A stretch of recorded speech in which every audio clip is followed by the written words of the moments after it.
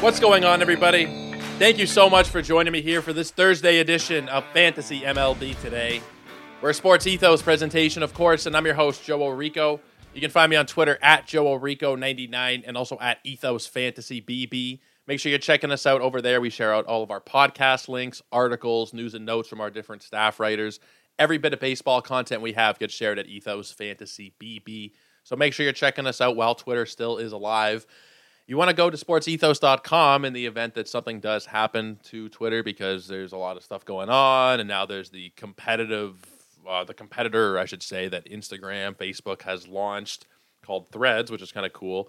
I made an account today. It's the same as my Twitter, if you guys want to go and check it out. Haven't posted anything yet. It's kind of just like a backup in case Twitter does go down.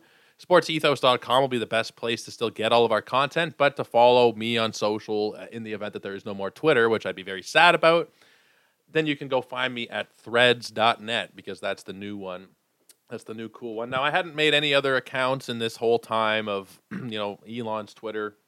There's been a few different scares throughout the last, I don't even know how long it's been. It feels like an eternity, but I think it's maybe been 8 months since he took over.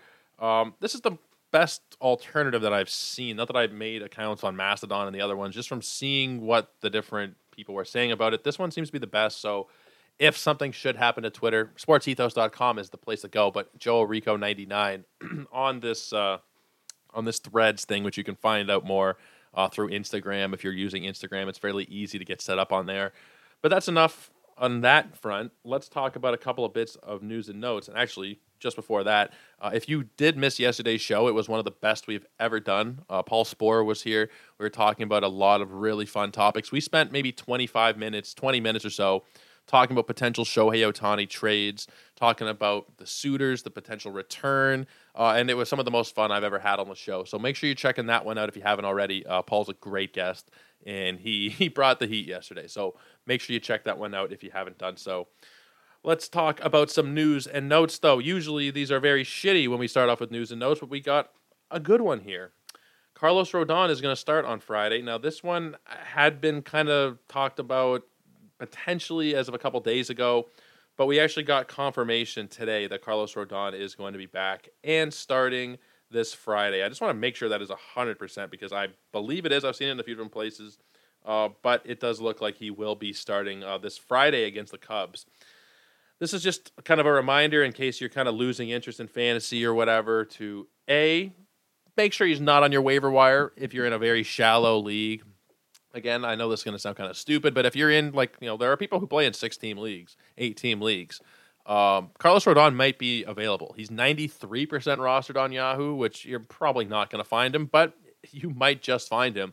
And there's really no better pitcher you're going to find on the waiver wire at this point of the season. And that shouldn't be considered, I mean, it's not a hot take. It's not even close to a hot take. But if you are still able to find Carlos Rodon, don't waste time. He shouldn't be sitting there. But if he is, then in those shallow formats, please pick him up. I wouldn't be worried about, should I drop this guy or that guy?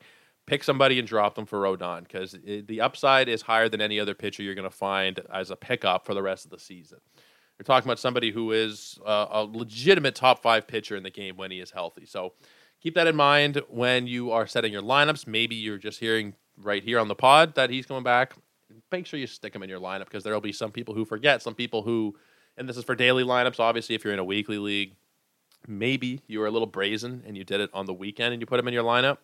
Now we know 150% that he's going to be starting on Friday. So daily changes leagues, make sure you're getting him in there. Obviously for the weekly guys, you'll get him in there for next week. But this is very exciting. Carlos Rodon was a top 5 pitcher for me when I initially did my rankings. I believe he came in at number 4 when I first did them. I think it was and they changed a few times, especially with all the injuries. But I believe I had Burns, Cole, Strider, and then Rodon, or Burns, Strider, Cole, and then Rodon, something like that. Maybe it was McClanahan. No, it was McClanahan, not Strider. That's who it was. It was Burns, McClanahan, Cole, and then it was Carlos Rodon. Those were my preseason rankings.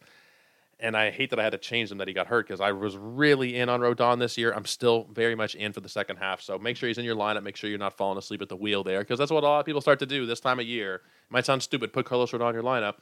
I'm seeing a ton of football tweets recently. People are starting to transition to fantasy football time. So if you're one of those people, you're starting to lose interest a little bit.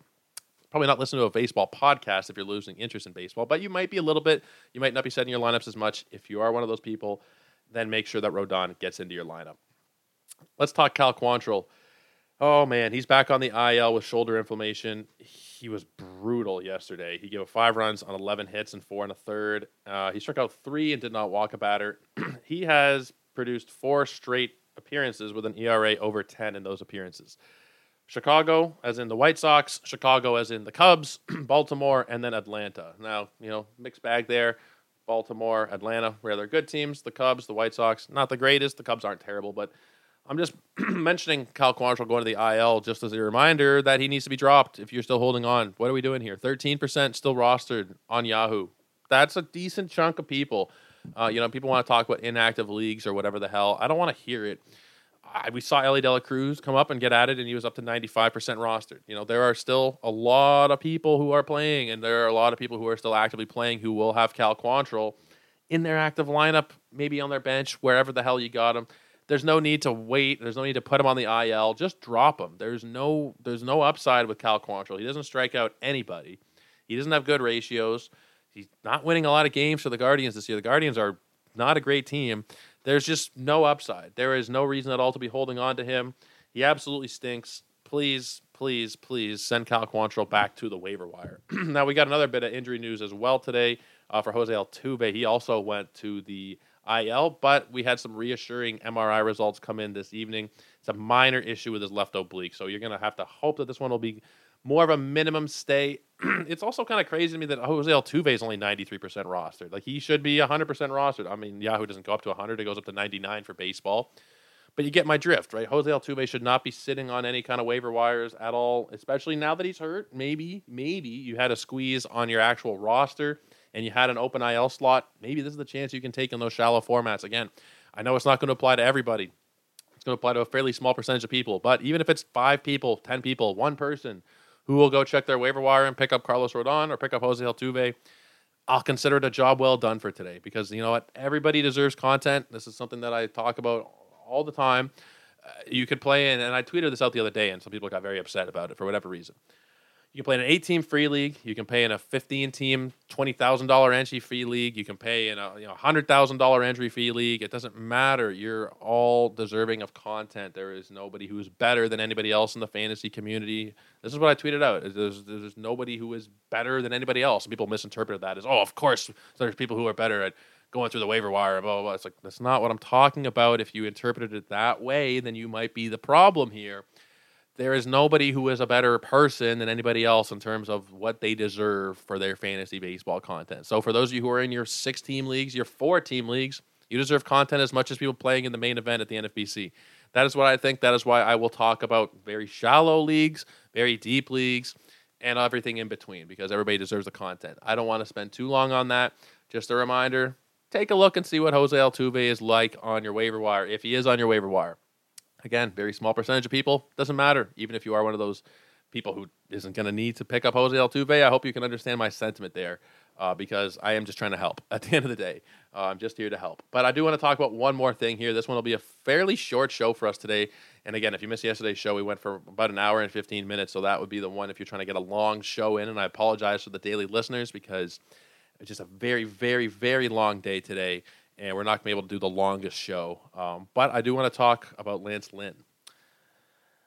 I don't know what the hell to do with Lance Lynn. He's a yo-yo. The best way I could describe him is a yo-yo. And we saw that amazing outing against Seattle, and then we saw a couple of stinkers against Boston and Los Angeles. And now today, 7 shutout innings against the Blue Jays where he struck out 11 batters. It's just very hard to make sense of him when bad teams will shit on him. He'll take care of a good team.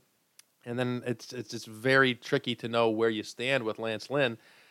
At the end of the day, I think he needs to be rostered. I think that strikeout upside is something that you're not going to find on the waiver wire, and it will come with some potential volatility. As Lance Lynn gets older, he's not going to get any better as he gets older. You might be able to see him return to his form from even just the end of last year. We're hoping for the walk numbers to go down. Today, I'm going to double check it. I don't think he walked anybody. There may have been one walk in there. No, he did walk 1 batter. But you can absolutely take that, right? You'll take the one walk, you'll take the 11 strikeouts. Even if he had given up a couple runs, you'll take it. And he didn't. He was masterful. Unfortunately, was working all day. I didn't get a chance to see Lance Lynn's performance here, but I think he is somebody that it does warrant a spot on your roster. And I don't want to say that like he's a bench guy and then you start him in certain matchups because he's not really matchup dependent. Toronto's a really good offense, believe it or not. And it's hard to believe sometimes being in Toronto. But they have a very good offense, and he just took him out to lunch over 7 innings. So I think that he is somebody that you're picking up and you're starting. I don't see a reason why not to. There was reasons not to. Actually, that was poorly phrased. There are reasons not to, but the upside and the potential reward, I think, is a lot higher than any risks that you will have with Lance Lynn. There might be some blow-up outings. There might be some blow-up outings with everybody. We've seen that from literally every starting pitcher this season. Will there be a little more frequency with Lynn? Potentially. But I still think that in a 12-team and beyond league, he needs to be on rosters. That strikeout upside is really rare. He's now pitched 103 innings this season. He's got 127 strikeouts. That's a great number. And he's only 59% rostered as of right now on Yahoo. So he is somebody that I would be picking up. I'm not sure who he's in line to start against next time. Let me just quickly check that. And it looks like it'll be the Braves. So you're not going to start him probably against the Braves, although, hell, I say that and it'll probably be a perfect game. But I think that there is still enough talent there. There's enough juice left in the arm where I'm saying, yes, go and pick up Lance Lynn, even if you're not going to start him for that Braves outing. I wouldn't blame you if you don't want to. Just hold him. Just hold him, and I think that we will see better results down the stretch from him. And at the very least, you're getting a source of strikeouts where you didn't previously have it. In a year where starting pitching is very volatile anyway. Guys, that'll wrap it up. Really appreciate you hanging on for a shorter show today. Again, if you missed yesterday's show, it was maybe my favorite pod we've ever done here, so please go and check that one out. Again, if Twitter does crash, you can find me on Threads at the same @ that I am on Twitter. That's at JoelRico99, JoeRRICO 99, and at Ethos Fantasy BB. I'm going to go ahead either tonight or tomorrow, and I'm going to create a couple of the Sports Ethos pages over on Threads as well, and then we'll start to transition over there a little bit. We're not going to be doing a lot of stuff over there for the time being. If Twitter remains, then Twitter remains. I'd rather keep the following that I have than start from zero. But that is kind of our backup source, threads.net, I believe. And I don't think there's actually a website. There's just a mobile app at this point that they're still working on it. It'll get better, but it's just, again, a worst-case scenario should something happen to Twitter. But make sure you're checking out sportsethos.com. That'll always be there. That's not tied to Twitter or any social media in any way. So make sure you're checking us out there for all the content we got across all 4 major sports. Gambling, DFS, team coverage, we have it all at Sports Ethos. But guys, until tomorrow, we're going to wrap up the week. We'll take a look at the weekend. We'll go over some news and notes from today. But until then, have a great night, take care, and cheers, everybody.